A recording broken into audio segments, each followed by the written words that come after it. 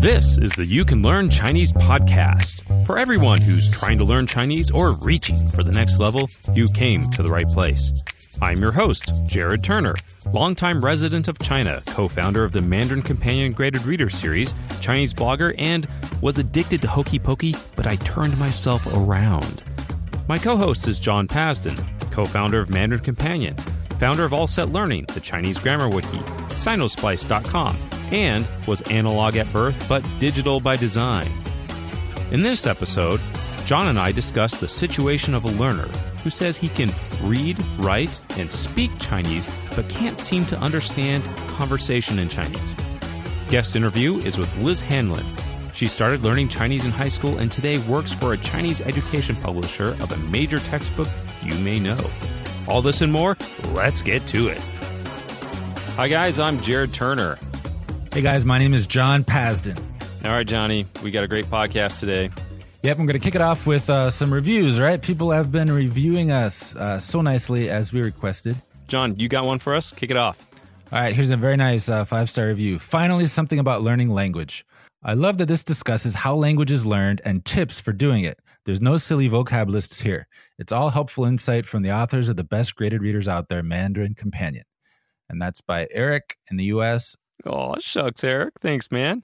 I got one here from Dustin CM. He's also in the States. He says, I really appreciate this podcast, and that's why I decided to write this review. It's never dull. I enjoy listening to the different interviews, and I almost always learn something new about China and the culture. The advice is also consistent and helpful. Again, I can't say enough how much I appreciate this podcast. I listen to every episode, sometimes multiple times. Thanks so much. Dustin, thank you. Thanks, man. Okay, here's another one. It's by Kopen H in Germany. He or she says, probably he, says, great stuff. Great podcast and super relevant to anyone learning Chinese. I really had to laugh the other day when I heard that I'm not the only one having problems to pronounce 出去. My wife and I come up with this sentence years ago, which I am still having trouble pronouncing correctly. 我想坐出租车去中餐馆吃中国菜. The interviews are also really interesting. I particularly enjoyed the one with Steve Kaufman in current episode. He's another one of my personal heroes, besides you, of course. Thanks a lot for sharing all your thoughts and experiences with the community. Keep it up. Thanks, man. Actually, I got to say, I find it amusing that a German says that 出去 is really hard because like all Americans, Canadians struggle with that word. But I always thought that Germans would have an easier time because 去, the vowel there is the U with the umlaut. And that's a sound that German kind of has and English doesn't. But it's still hard, apparently. It's hard for me, too. All right, and we have the last one here from Alex RS. He says, a fantastic show that talks about establishing and maintaining a proper foundation for learning Mandarin. Much of the advice is applicable to language learning in general, but what makes this podcast special is the focus on Chinese and its unique challenges. It helps that the hosts are entertaining and that they're riffing on random Chinese topics is interesting. Keep up the incredible work. Thanks, Alex. And hey, I guess we're entertaining, John. That's I'll take it. I'm sure they're talking about you, not me. But anyway, thanks, Alex. All right. Well, today for our topic, it came from a post on Reddit. And this is something that really stuck out to me because I think there's a lot of people that struggle with this exact problem that this person was posting about. Now, I'm going to kind of abbreviate a little bit what they've said here, but I'm going to read just a few things from this person's post online. He says, I can speak, read, and write, but can't understand spoken Mandarin. And that's the basis of what he's getting at here. Now, he goes on to say a few things. He says, I can, read, speak, and write around an HSK 3 or 4 level. So, it's a decent level. And the majority of his friends speak Chinese, a collection of Chinese, Taiwanese, and Malaysian. And so he has a lot of immediate contact with the spoken language. He says, however, I can barely understand a single thing that they say. And so he's trying to understand this. He's trying to say, hey, I've been studying. I can understand, I can read a lot, I can write a lot, but I just can't understand what's going on. He's trying to decide, hey, is this because of accents? Is it because of maybe word usage? But John, let's throw this over to you first, and let's talk about this. What do you think is this guy struggling with? Why do you think he's having trouble speaking? All right, well, first of all, we need to establish he's not in China, right? He says he has friends that speak Mandarin, but he's not actually living in a Mandarin-speaking environment, meaning it's a foreign language for him, right? That's right. He does travel to Taiwan frequently. He's kind of like a travel guide. But you're right. He's not like in like a Chinese speaking environment all day. Okay, so that's an important detail. Secondly, I think this comes back to something we've talked about before, which is the difference between a skill and knowledge. So, you can know stuff, you can know, this word means this, but having a skill and being able to carry on a conversation, to comprehend what someone says to you and reply quickly, that's a skill and it needs to be practiced. So I know that he doesn't think that, I'd learn it once and I should be fluent. He doesn't think that. But I think people still underestimate the amount of practice that is necessary to get decent at a skill, even a skill as basic as just holding on a very, everyday small talk type conversation. Yeah, I think that's a very good point because it comes back to this concept before that we talked about, knowledge and proficiency, right? So he maybe knows a lot of Chinese, but even if you're able to write, sometimes when you're writing or typing, you're allowed to take a little bit more of your time. You can stop. You can think about that sentence that you're going to write. You go back, you edit, you read it, you say, maybe that wasn't right. And you go back and you change it and you fix it. Now, you have a lot more time when you're writing. But speaking, if you're trying to talk to someone who is trying to speak like that, they're speaking just very slowly, very broken. They stop, they go back, and they try to say it, and then they realize it's not right and go back and fix their language. It's really hard to communicate with someone on a verbal basis in that manner. Yeah, and actually, I want to give an example which highlights why the practice is so important. So you practice, you develop the skill, and that leads to proficiency, right? So let's take an English sentence, which is going to come up, the Chinese version will come up in the very early stages of almost any conversation with a Chinese person, which is, where are you from? Now, as a native speaker of English, you think this sentence is so easy. It's only 4 words. I should be able to really quickly master this question and how to answer it. And then, my small talk is going to get good really fast. But that doesn't happen. And the reason is actually specific to Chinese, Mandarin Chinese itself. So, Jared, let me ask you this. How many different ways do you think there are to ask someone in Mandarin, where are you from? Oh, there's like 10 at least, probably more. Yeah, there are actually more than 10. And this is something that most people don't realize. They're like, oh, yeah, I think there's like 1 or 2. No, there are more than 10. And sure, some of them are more common than others. But just to give you an example, just nali and nar, right? Those are 2 different words, and they could use either of them. And there's just a whole bunch of other variables compounding it. So there's an example of something that you've probably underestimated already when you think about what you should be able to fluently say in Chinese at your level.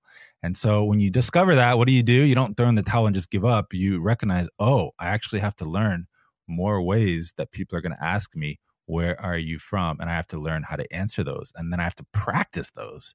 And then I'm going to get good. So the things that you have to practice aren't necessarily the things that you think of immediately, the assumptions that you make based on English. And actually, I just recently wrote a blog post on a Sinosplice about this very issue, all the different ways to ask, where are you from in Mandarin Chinese? That's a very good point. And this guy, he actually brings up an example of this because it actually highlights what you're talking about here, John, because he brings up a sample conversation that he had when he was trying to order something at a restaurant in Taiwan. And he says, 我想要可乐. So, I want a cola. I want a Coke. And then the reply, as he writes, he says, 你想要罐头还是瓶子? So, do you want a can or do you want a bottle? And then he's like, I didn't even know what he was saying. And evidently he's writing this down because I'm going to assume that maybe a friend helped him maybe write this down or, decipher what was said and find he was able to give the appropriate reply. But what it seems to me we encountered was a lack of adequate vocabulary to handle that situation. And that's a little bit what you're getting at. So I think this combination of maybe understanding the different ways to say something, but also if you actually lack a key vocabulary word, you're not going to understand what's being said, whether it's a question or a reply. And so I think that this guy, to a degree, I think he might be overestimating a little bit his Chinese ability, because it seems that there is some gaps, at least in what he's trying to do and how he's trying to communicate. And so it seems like there's absolutely a combination of fluency practice, right? So knowing how to use the words and knowing the different ways that can be used, but also making sure that you have enough vocabulary in order to communicate what it is that you want to do. But there's another trap you could run into here. If you have this experience and you don't know 罐头 and 瓶子, and then you think, oh, I need to learn those so that this can never happen again. Okay, it's not bad to learn new vocabulary, but actually both of those words are relatively low frequency. Those should not be at the top of his, must-learn vocabulary priority list. But I will say, unless you are in China and constantly ordering a Coke and you get asked this question, that's when it becomes relevant, right? Well, yeah, but my point is, does he know all the different ways to answer where are you from? If he does, great. If he doesn't, well, then you should focus on that. He probably actually knows all the words too, so it's not a matter of vocabulary. He just has to learn, oh, they can ask me this way and this way and this way. And if they ask me this way, this is how I reply. If they ask me that way, this is how I reply. Like, he should focus on that because those are even more common. They come at the beginning of almost every single discussion. And, sometimes you have conversations that aren't about ordering a cola, right? Yeah, absolutely. I mean, who knows what type of conversation you're going to run into? Right. So, the where are you from thing, that's one thing. Obviously, there are a lot others. But the point is, it's not just learning the pattern and then, practicing it a few times. You actually have to hear it in random conversations many times before it becomes natural. And so I think one of the basic ways that people do this when they live in China is by taking taxis, especially in the past when it wasn't all app based, right? Like, you get in the taxi, the driver asks you where you want to go, you tell him, have to make sure your pronunciation is good or he can't understand you. Then he almost always makes conversation by asking where you're from. So just by taking taxis, if you live in China, you have that conversation over and over again. And you probably have it more times than you think you really needed. I know people get sick of that conversation. But actually having it a whole bunch of times is what you need to reach a decent level of proficiency with just that simple aspect of conversation. Now, there's a few more points here which I think are telling and illustrative of kind of the situation. Perhaps listeners may be able to relate with this. Now, he cites that his friends speak Chinese, but his friends mostly speak Cantonese, and they're from Hong Kong and Malaysia. So that's one issue, because Cantonese is not the same as Mandarin Chinese. But he says he speaks in few Mandarin phrases to them. And that's great. So you're practicing some Mandarin phrases and so forth. But when I asked him a little bit about, what is your reading level? What is your reading speed? Now, I do ask this to people occasionally when I'm in person or online when they're asking about this. And I say, what is your reading speed? And a lot of times people are saying, well, what does that have to do with anything? What does that have to do with my speaking level? And really the answer is it has a lot to do with it.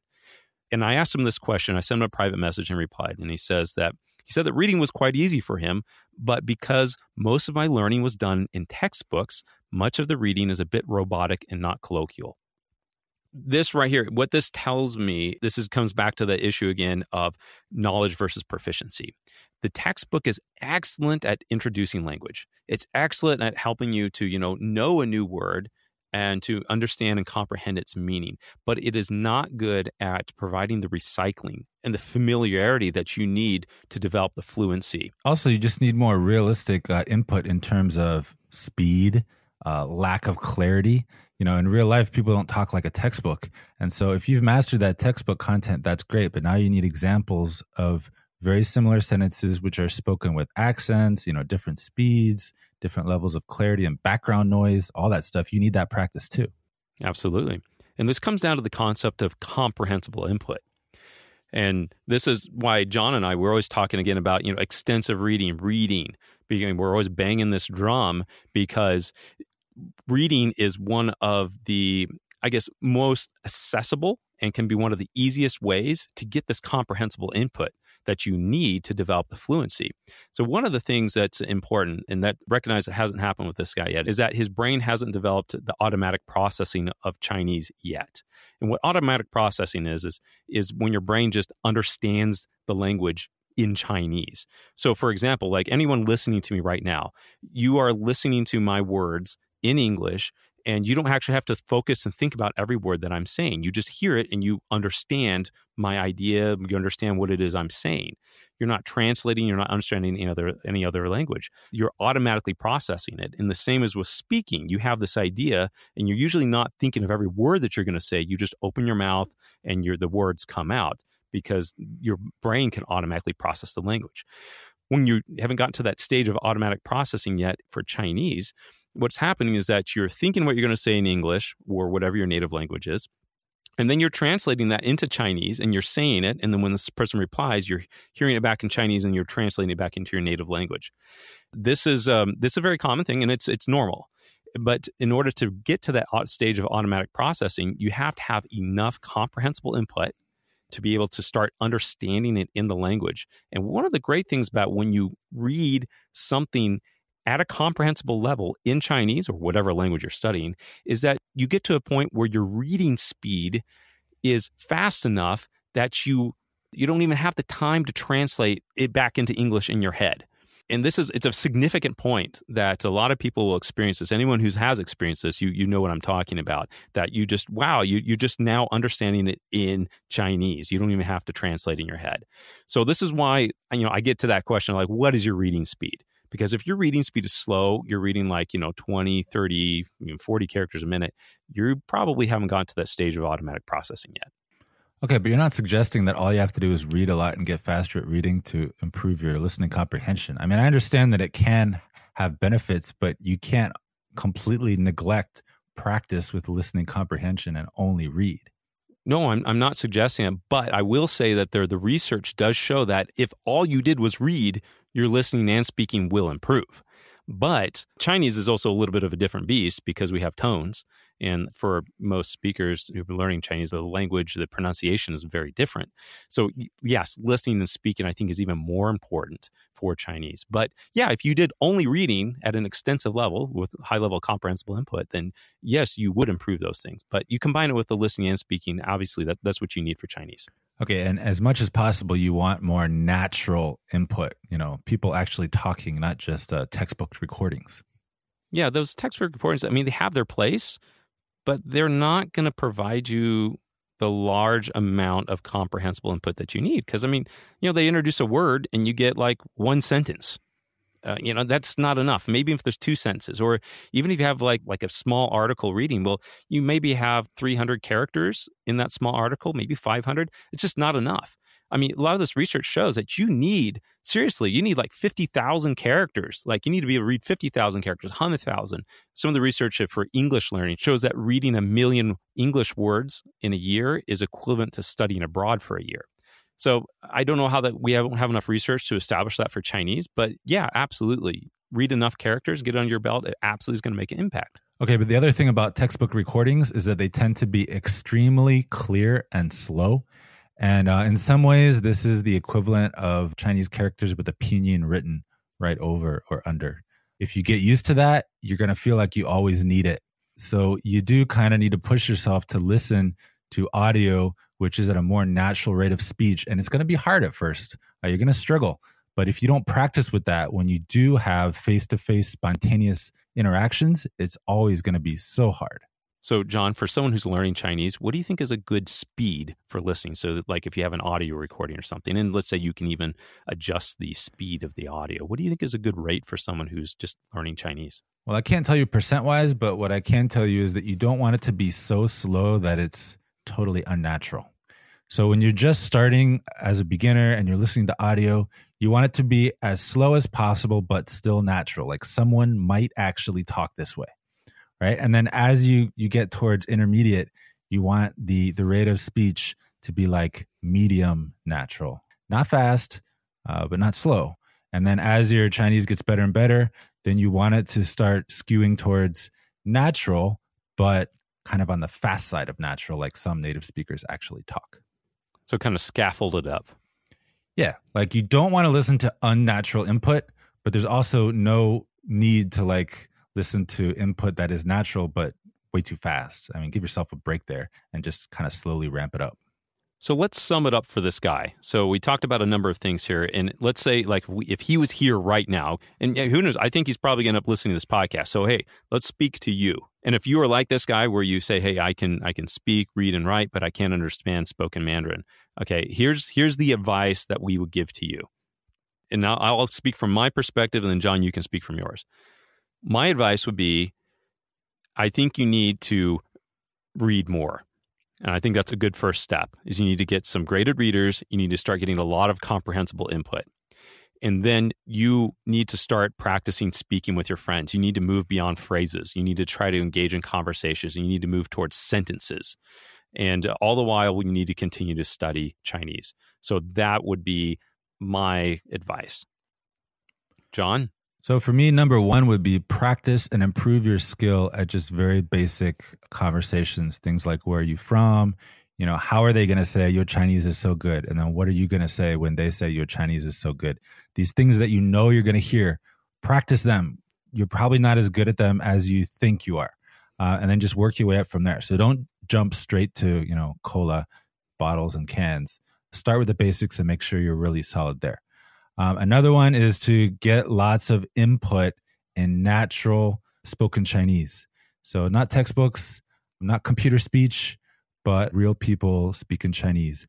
So one way to do that is through services like Chinese Pod or Glossica or Yo-Yo Chinese. There are lots of sites that can give you input. Just make sure that the audio is natural. Oh, and one more thing, just get lots of practice. Practice. I hope that was obvious, but that's definitely necessary. So I'd like to point out that you can learn to speak Chinese better, that you're not stuck, you're not doomed to being at this level. You can improve, you can move beyond your limitations, and you can learn to speak Chinese fluently and understand it fluently. Yep, 加油, man. Okay, now we have a word from our sponsor, and our sponsor is Mandarin Companion. Yes. Okay, so today we're going to talk about one of our most recent level 1 graded readers. That's 300 characters, and it is based on the classic novel Emma by Jane Austen. This book was one that was very dear to my heart. My wife is a fan of all things Jane Austen, and Emma is a classic Jane Austen story. We'd all lived in China for many years, and so she and I, we adapted this story to modern-day Shanghai. So Emma, she is taken from Victorian England, where she was a socialite there, and now she is a fashion designer, an ambitious fashion designer who's married to her job in a fast-moving fashion company in Shanghai. It's a great story. All right, Jared, hold on a second. Let me play devil's advocate and represent some of our manly men listeners. Is this a story that a guy is really going to enjoy? It sounds like a bunch of girl stuff, clothes and, designer and Victorian England and all that. Well, I'll ask you this. Did you ever see the classic movie Clueless? I did. Because if you did and you liked Clueless, then you'll like this book, because Clueless was actually based off of Emma. And we actually did borrow a little bit of ideas from that book, and it's a great story. It's actually one of our best-selling books, and we've got great reviews on it. A lot of people love it, male and female alike. Oh, by the way, Jared, do you mind if I kick off a small Easter egg hunt right now in the podcast? Go for it, John. Okay, so the story Emma, Jared was the one who, researched that, and he watched Clueless as part of his research. Also, one of our new breakthrough level books, it's called Zhou Haisheng. That one is related to the level 1 Emma book. Now, there is an Easter egg in the breakthrough Zhou Haisheng book, which relates to the movie Clueless. I'm really curious if any of our listeners can find this Easter egg. And actually, Jared doesn't know about it either. I told him they're Easter eggs, but he never found them. I didn't find it. So I'll have to go take another look at that. And there are Easter eggs in all of our new books, by the way. It's a lot of fun. Anyway, so Emma, you can get it today. Go and get on Amazon, iBooks, Kobo. Get your copy today wherever you get your books. Now we have rants and raves. John, you want to kick us off? What do you got for us, a rant or a rave? I have a rave. It's going to sound kind of funny, but I want to do a little rave for paper books. Because I've been using electronic stuff exclusively so much, looking at a screen, looking at my phone, using ebook readers. And there's just something really nice about having a paper book. And this is clear when we look at our sales from Mandarin Companion. People like to have the paper book. It's also clear We have paper versions of the Chinese grammar wiki books. And sure, the electronic versions are great, especially if you can do a lot of searching, or if you want to look stuff up in a dictionary on your ebook reader. But man, there's something great about having a paper book in your hands. And there's also a special feeling of satisfaction if you can read an entire paper book in Chinese without any of those special, ebook tools. Let's hear it for print books. Jared, have you ever read an entire paper book in Chinese? I have, yes. Don't you think there's something special about it that an ebook doesn't quite deliver? I've seen some research that says that was like 80% of high schoolers prefer reading paperbacks as opposed to electronic versions of books. It's just more distracting, when you're on an electronic device. True. Okay, so what's your rant or rave? Okay, today I have got a rant, all right? Now, this also comes from Reddit. This is something I had come across a little while back. It was an AMA, which is an Ask Me Anything post. She says, I am an English as a second language teacher and author of English is Stupid. And her whole thing is talking about how hard English is and how dumb it is and it's stupid and it doesn't make any sense. And it just really I was like, come on. This person, she actually doesn't speak any other languages. And I'm like, you know what? Honestly, and John, you can probably verify this, is that when you get into linguistics and looking at other languages, you find out basically that every language is dumb, right? I mean, every language has its own arbitrary things. Every language has its own rules that don't make sense. It's just, that's just the way it is, And Chinese obviously has its fair share of those, but so does, Russian or any Slavic languages. And anyone who listened to our last podcast with Stephen Kaufman, who speaks 20 languages, that was actually very apparent. So anyway, my rant is about, people like this who say, oh, English is so hard. It's a dumb language. It doesn't make any sense because, that's pretty much par for the course for all languages. And Chinese is a special grade of that too. I would agree with that. Yes. So arbitrary is the word that linguists like to use rather than dumb or, something that feels inconsistent. But, languages evolve naturally. They're not planned.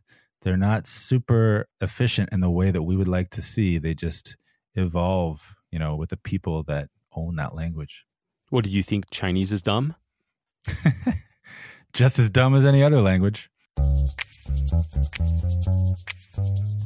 So my name is Liz Hanlon. I'm from Boston, Massachusetts.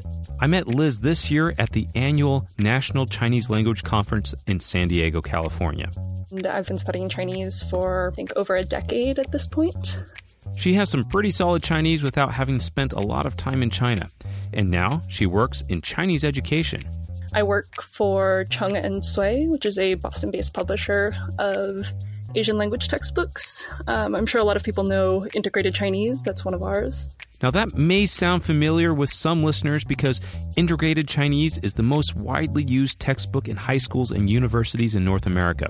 Liz will share with us her story on how she developed her proficiency in Chinese skill. Now, one thing I find illustrative of her story, if you listen closely, is the importance of pursuing your interests in order to maintain the motivation you need to learn Chinese. Stay with us. Okay, Liz, you said you've been studying Chinese for a decade. So take me back. When did you start learning Chinese? How did that all start? So I started learning Chinese in high school as a freshman. I actually started off with French in middle school. So my middle school offered French and Spanish. And I took French for 2 years.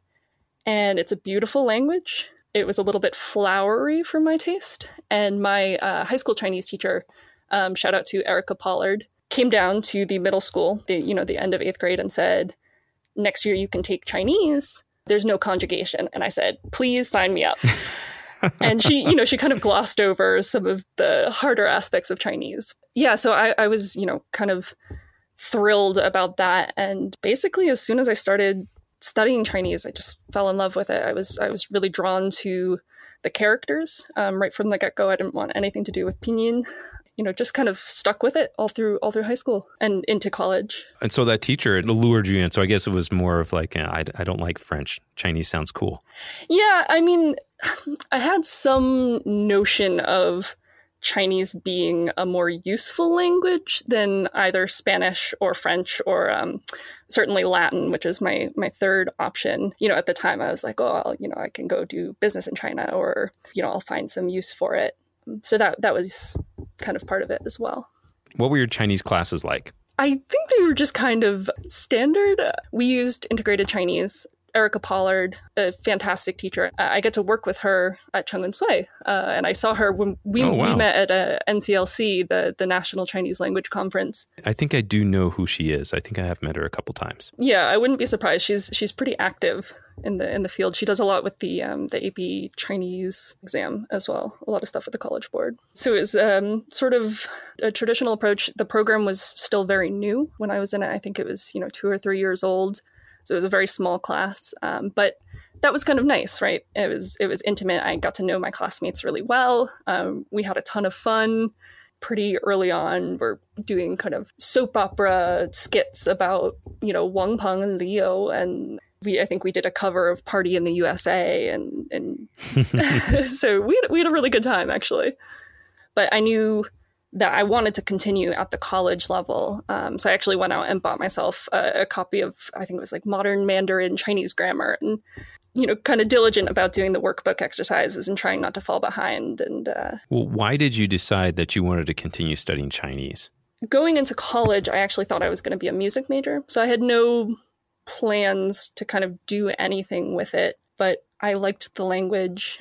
I had fun studying it. I knew that I would have to meet a language requirement at college, and I figured, why bother starting a new language when I like the one that I've been studying? So it was just maybe a natural transition for you. Yeah, definitely. And so where did you go to college? So I went to Tulane University in New Orleans, which does not have a large Chinese program. But I thought I was going to be a music major. So, and then when I discovered very quickly that was maybe not the best fit, I switched to international relations and Asian studies and really kind of buckled down on the Chinese. How was your experience learning Chinese in college versus learning Chinese in high school? I would say the biggest difference perhaps is my Chinese teacher in high school was not a native speaker of Chinese. Di Lao's Chinese was stellar. But for the first time, I was actually learning from native speakers, which was different in a lot of ways. I think some of the better native speakers that I had as teachers, I mean, they were wonderful. Some of the worse instructors that I had, there could be an expectation where, oh, your Chinese is pretty good, but you're a foreigner, you're probably never really going to get it. And unfortunately, I did encounter a few teachers like that. How did they treat you then? What was that like? I wasn't being pushed necessarily as hard as other teachers might push me, just because it was sort of, oh, she's got the gist of it, and we don't really have to worry. If there's a mistake here and there, it's okay. It doesn't really matter. That could be very frustrating at times. So it's like maybe they didn't challenge you, or they just thought, oh, she's good enough, or something yeah, like I would say it is just a matter of, when you have a really good teacher, they are going to challenge you. You might, no matter how hard you're already working, they're going to push you to get even better. And for me, I was kind of already motivated to learn the language, but I actually noticed it in a difference with my classmates. So in college, it was very much like, okay, I'm studying Chinese, not just because it's, one of my only options. It's because I want to learn the language. There were still students who were just like, oh, I'm going to take 2 years of it, meet my credits, and then, not do anything. And so when everyone wasn't being pushed, you'd have the really eager students, and then you'd have people who are just kind of being allowed to drift along. And so that was a little bit frustrating, but I would say that was like not the norm. I had a very good experience overall. That's good. And there always are. But I think it's also great to understand sometimes the different challenges you have, because there's people out there who are going through exactly what you went through. Yeah. Okay, so you're in the college program there at Tulane, but what are some things that you did to really help your Chinese? It sounds like you were very interested in learning Chinese. What else did you do to improve your proficiency? So I did a couple different things. One was I volunteered with the New Orleans Academy of Chinese, which was a Saturday school for primarily heritage learners. Like, yeah, I would volunteer with the younger children just as sort of a classroom aide, just to kind of be around more native speakers, around the parents, around the children themselves, just kind of getting like soaking up that extra input, I guess. That's when I started to read, actually. It must have been somewhere in freshman or sophomore year. I got a hold of a Chinese copy of Harry Potter and the Sorcerer's Stone. It was definitely above my reading level, to be honest. But I was like, all right, I know this story. You know, I have Pleco. I'm gonna get through this, no matter how long it takes me. And that was sort of when I did eventually get through the whole book. It took me a long time. And that was sort of when I realized, oh, I can do this thing that I love reading, but I can do it in Chinese. And so I did start reading. That was kind of when I started reading quite a bit. Well, what was that experience like for you getting through Harry Potter the first time? It was challenging. It was really challenging because if you think of Harry Potter in English, there are quite a few made up words.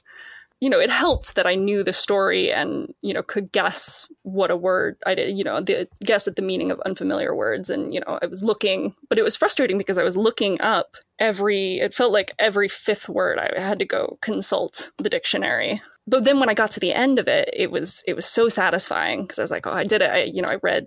It took me months to get to the end of it, but it was so satisfying when I did. You know, that normally when we talk about this different levels of reading, and when you're reading below 90% comprehension, that's the reading pain category. It sounds like if you were at one over 5 words, that's like 80% comprehension. That's pretty rough. It was the pain category was high. There was a lot of pain involved in that first read through. Kind of after that, I kind of backed up a little bit and, you know, kind of went and read some children's books and things that were a little bit easier. Yeah, because usually we always recommend to people reading at higher levels of comprehension. So usually it's like, you know, your comprehension really suffers when you're reading that low. But, yeah. but that's amazing you got through it. So I was curious about this. Most people, if they're reading at that low level of comprehension, they'll just kind of give up that book or something, or maybe they'll switch to something different. Why did you stick with it? That was the first novel or short story or really the first piece of fiction that I had ever attempted to read in Chinese. And I think part of it was just what I happened to have on hand. And it didn't really occur to me to go find something easier. And then I think the story, I'm a Harry Potter fan. And so I was like, all right, even if I'm struggling to read this, I'm still going to enjoy the story. Well, that's great. And this illustrates a few points that I always talk about too, is that like, then some research that shows that you can work through these painful books, if you will, if they're too hard for you. But if you're really engaged with the story, and it sounds like you were. Yeah, definitely. I find it's easier when there's a story. It's easier for me to remember, you know, certain keywords, or, you know, even now, like Mo Fa Shi is the Philosopher's Stone, or the Sorcerer's Stone. I don't know what it is about having a story, but it's just so, I find it so much easier to remember. Well, I'm just thinking about this. Imagine if you had the dialects of Lao Tzu or I don't know, Mein Kampf or something, you know, you probably would have given up on those. But since it was something you actually wanted to read, you know, you stuck with it. Yeah. So you're at Tulane, and you were involved in a lot of things there. From what I understand, you were also Riptide the Pelican. Is that right? Oh my God, you did do your research. Yes, I was the mascot at, I was heavily involved in spirit activities, the marching band, the pep band, and I was Riptide the Pelican, which was pretty wild. It's amazing what people will let you get away with while you're in a big felt pelican suit. They will just straight up hand you their infant children. But now you also did a study abroad at Tsinghua. Right? I did, yeah. So I actually did 2 study abroad programs. So I did a semester the fall of my junior year at, it was through IES abroad at Beijing Foreign Studies University. And then after graduation, I ended up going to IUP at Tsinghua. Okay, Tsinghua University. So yes. It's like the Harvard of China. It's in Beijing. It's really, well, I think it's the MIT of China, and I think Beida or Beijing Daxue is supposed to be Harvard. Well, they'll always argue who. Yeah. It's a prestigious university. Yeah. So tell me about that experience. So IUP was fantastic. It's IUP what is IUP? It's the Inter-University Program for Chinese Language Studies. And so this is it's an intensive program that is run by, I think it's like 11 different U.S. universities. So Stanford, Yale, UC Berkeley, a whole bunch of colleges with really excellent Chinese programs. It's a small program. The biggest class I ever had there was 3 people. So it was usually 3 students, 1 teacher, and that kept me on my game for sure. Like there was no, slacking off. And, if you did not come prepared for class, everybody knew. What was the program like? I mean, it was small classes, but like, how do they teach you, and how did it work out for you? Sometimes it did feel a little bit like they threw a lot at you. So typically you'd start out with 4 hours of class every morning. I spent probably 8 hours outside of class every day studying. At the beginning, you would everybody had to take similar classes until you reached a certain proficiency level. And then from there, you could sort of start picking what you wanted to do in one-on-one classes. Or they had, certain classes. There was a film class you could take, or I took a classical Chinese class. At the higher levels, like once you reached a certain proficiency level, there was quite a bit of customization that you could do. So, my major in college had been, international relations, but with an environmental studies focus. And so I was able to take a class, and it was basically a book that just kind of reported on China's environment and China's involvement on environmental politics on the world stage. And that was what we used for the curriculum. And every day I'd come in, having read one of the essays in this book, I was sort of responsible for knowing the vocab and coming prepared with discussion points and working one-on-one with a professor, which was great, but it let me learn the Chinese I needed to work in that subject area. Well, Liz, something I'm interested in hearing about your perspective is that, to a degree, in learning Chinese, sometimes we can have a confirmation bias, right? It's like, oh, this is the way I learn Chinese, therefore this is the best way or to learn Chinese. But I think, you from your perspective, looking back on, even high school, college, and your exchange programs, could you tell us perhaps, like, if someone was in your shoes right now and they're selecting some classes for their Chinese program or whatever, what do you see as some of the more effective ways that you learn Chinese versus maybe some less effective ways or less effective classes? I guess for me, being able to learn the Chinese I need to then go and do something that I'm interested in is, I've never taken a business Chinese class, even though that's something that could be potentially useful, but I'm not going to be interested in it. I'm not going to be motivated to actually learn that. No matter really how useful it is, it's just not, if the interest isn't there, the motivation isn't there. I don't know if that makes sense. Oh, it makes sense to me. I think it sounds like you're saying that if it's interesting, then you're likely to be engaged with it and therefore learn. Yeah, I think, and this is an idea that I had when I started learning Chinese, it's a useful language. Well, yeah, but that, you actually have to use it, and you're not going to use it unless you're interested and you're engaged. The non-native speakers that I know who have the best Chinese have found something fun to do with their Chinese. So Jesse Appel, a former classmate of mine at IUP, springs to mind. He's running the US-China Comedy Center in Beijing. He does improv, bilingual improv. He does stand-up comedy in Chinese. And it's fantastic. And, you can tell, because he's having such a good time. Or, I had a friend who has fantastic Chinese because she just wanted to learn enough Chinese so that she could watch all of the dramas. She was really big into all of the soaps. And so, she was motivated to then study up, and so she could kind of keep up with that. Well, during the hard times of studying Chinese, because I mean, we all have hard times, right? There's always some sort of element of a challenge.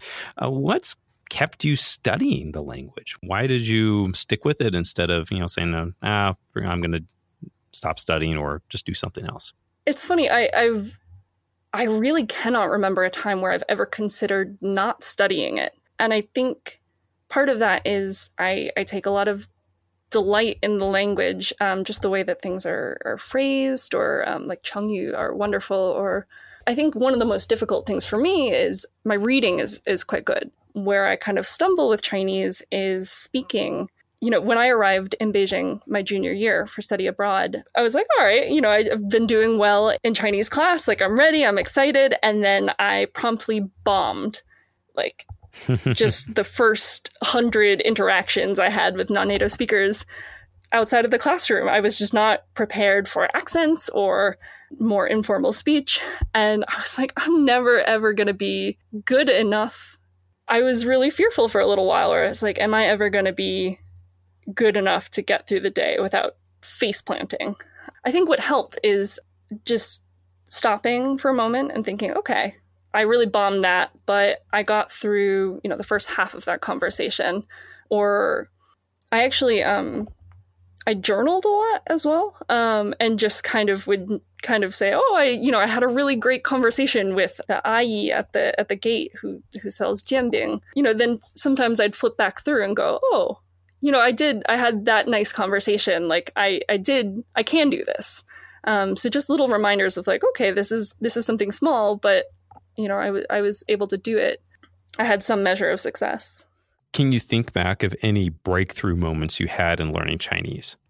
I guess what springs to mind is just going back is really the feeling of accomplishment when I first got through Harry Potter. But even after that, then moving on to, other short stories and other works of fiction. I had a moment at IUP where we had a book club. It was a mix of students and teachers, but we read Kuang Ren日记, Diary of a Madman by Lu Xun. I just had a moment where I was like, oh, okay. I didn't think that I'd be here discussing a Chinese short story in Chinese. I didn't think I'd ever be at this point. I guess it's not really a breakthrough, but it was just sort of this, I became aware. I was like, oh, okay, I can do this. It's like, I'm speaking Chinese. Yeah. All right, I'm getting somewhere with this. Well, it's a significant moment, and it obviously sticks out in your memory as significant. One of the things too, Liz, that I want to hear about your perspective on is that we've had a lot of guests on this show who've learned Chinese, but they spend a lot of time in China or Asia. And you have spent some time in China, but just on some study abroad. For you, what do you think has been something that's helped you obtain the higher level of proficiency, but not have to have spent time in China? I did work a little bit after I studied abroad, but reading has really kept me sharp. When I haven't been in China, it's just, whether that's reading like fiction, or I used to read this WeChat account that would post sort of these funny rants called 北美吐槽. And, just constantly reading really helps me like keep my language skills sharp. And it still does, and with the translation work that I still do. I don't get very many opportunities to practice my Chinese all the time these days. And I think that has helped quite a bit. Well, it makes sense. There's mountains of research showing that the impact that reading can have on your language skill. And that's something we're always banging this drum on this podcast as you read. So it would make sense to me. Yeah. And I mean, it's something that that I can always practice, on my own. I don't need anybody else. I mean, it's nice when I do get the opportunity to speak Chinese, whether that's with, coworkers or, every once in a while I'll bump into like a lost tourist in downtown Boston and get to help out or something like that, or, just catching up with friends from Beijing. But it's something that I can always practice is reading. There's always something that I can read. Well, Liz, if you could go back in time and talk to yourself at any stage of your learning Chinese journey, what advice would you give to yourself, or what would you say to yourself? This is maybe a little bit odd. I would say take classical Chinese earlier than I did. Oh, really? Yeah, I really, really benefited from the classical Chinese class that I took at IUP, because so much of modern Chinese grammar comes from classical Chinese. And so structures that I was seeing, particles that I was seeing, I was no longer having to memorize those. I knew, okay, this is how they were used in classical Chinese. So I understand, I know why these structures exist in modern Mandarin. And the other thing that it helped me do was it helped me think in Mandarin. I think a lot of learners struggle with, okay, I want to say this particular thought. And you think of it in English and then you go, okay, how do I translate that into Chinese? Rather than just sort of thinking in Chinese. With classical Chinese, I would look at a passage and rather than, translate that directly into English in my head, I was thinking about it in Mandarin. And so it helped me become a better thinker in Mandarin, actually. So it kind of helped me break that habit. Well, that's really interesting. Classical Chinese, that's a bit more of an advanced thing. So do you think it would have been better for you to do it earlier on or just maybe not be afraid of it when you were ready for it? I think I could have taken it much earlier than I did. I did not take that until the very end of my time at IUP. So at that point, I'd been studying Mandarin at that point for 8 or 9 years. And, sort of after I took it, I was like, oh, I should have taken that ages ago. It would have made all of the grammar structures I'd learned, for the past 3 years much more accessible. It sounds like it added a lot of depth to your Chinese. Yes, definitely. And what advice would you give to someone learning Chinese today? It kind of goes back to, find something that you enjoy doing and just do it in Chinese.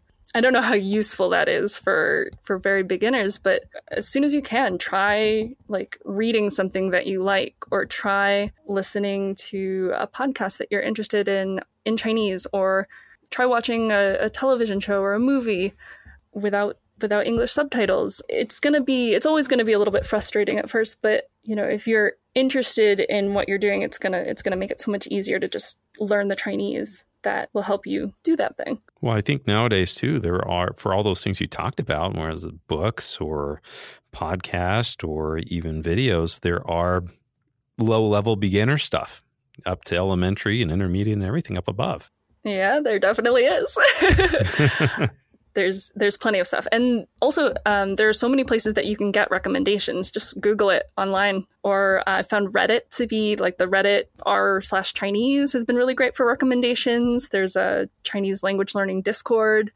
There are these really great online communities of other language learners who might have really great recommendations. Yeah, definitely. I will say I am a little bit partial to the subreddits r Chinese language. That's the biggest one. I have another recommendation, and it's a silly thing, but I've gotten a lot of joy out of it recently, which is Gao Laosh's Dank Memes is an Instagram account. I don't know if you're familiar with this, but no. It's quite popular in the marketing department at Chung & Sui. My coworker and I have gotten very into Gao Laosh's Dank Memes. Highly recommend it. It's very niche Chinese language learning memes, but they're fantastic.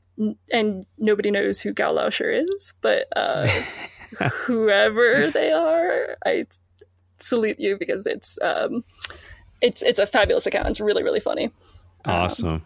I'll have to definitely check it out. I love Chinese memes. We actually, I'm in the process of been creating a lot lately, so we're gonna.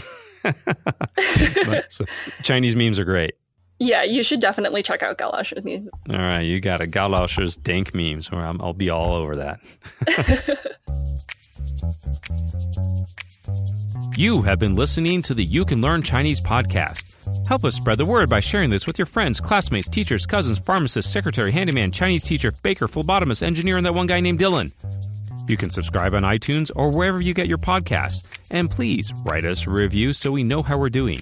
You can find us on Facebook and at mandarincompanion.com. Apologies to John Cena, we just ran out of time. The You Can Learn Chinese podcast is produced by myself. Yep, just me, Jared Turner. And I'd like to thank Liz Hanlon and my co-host, the man, the myth, legend, John Pasden. See you next time.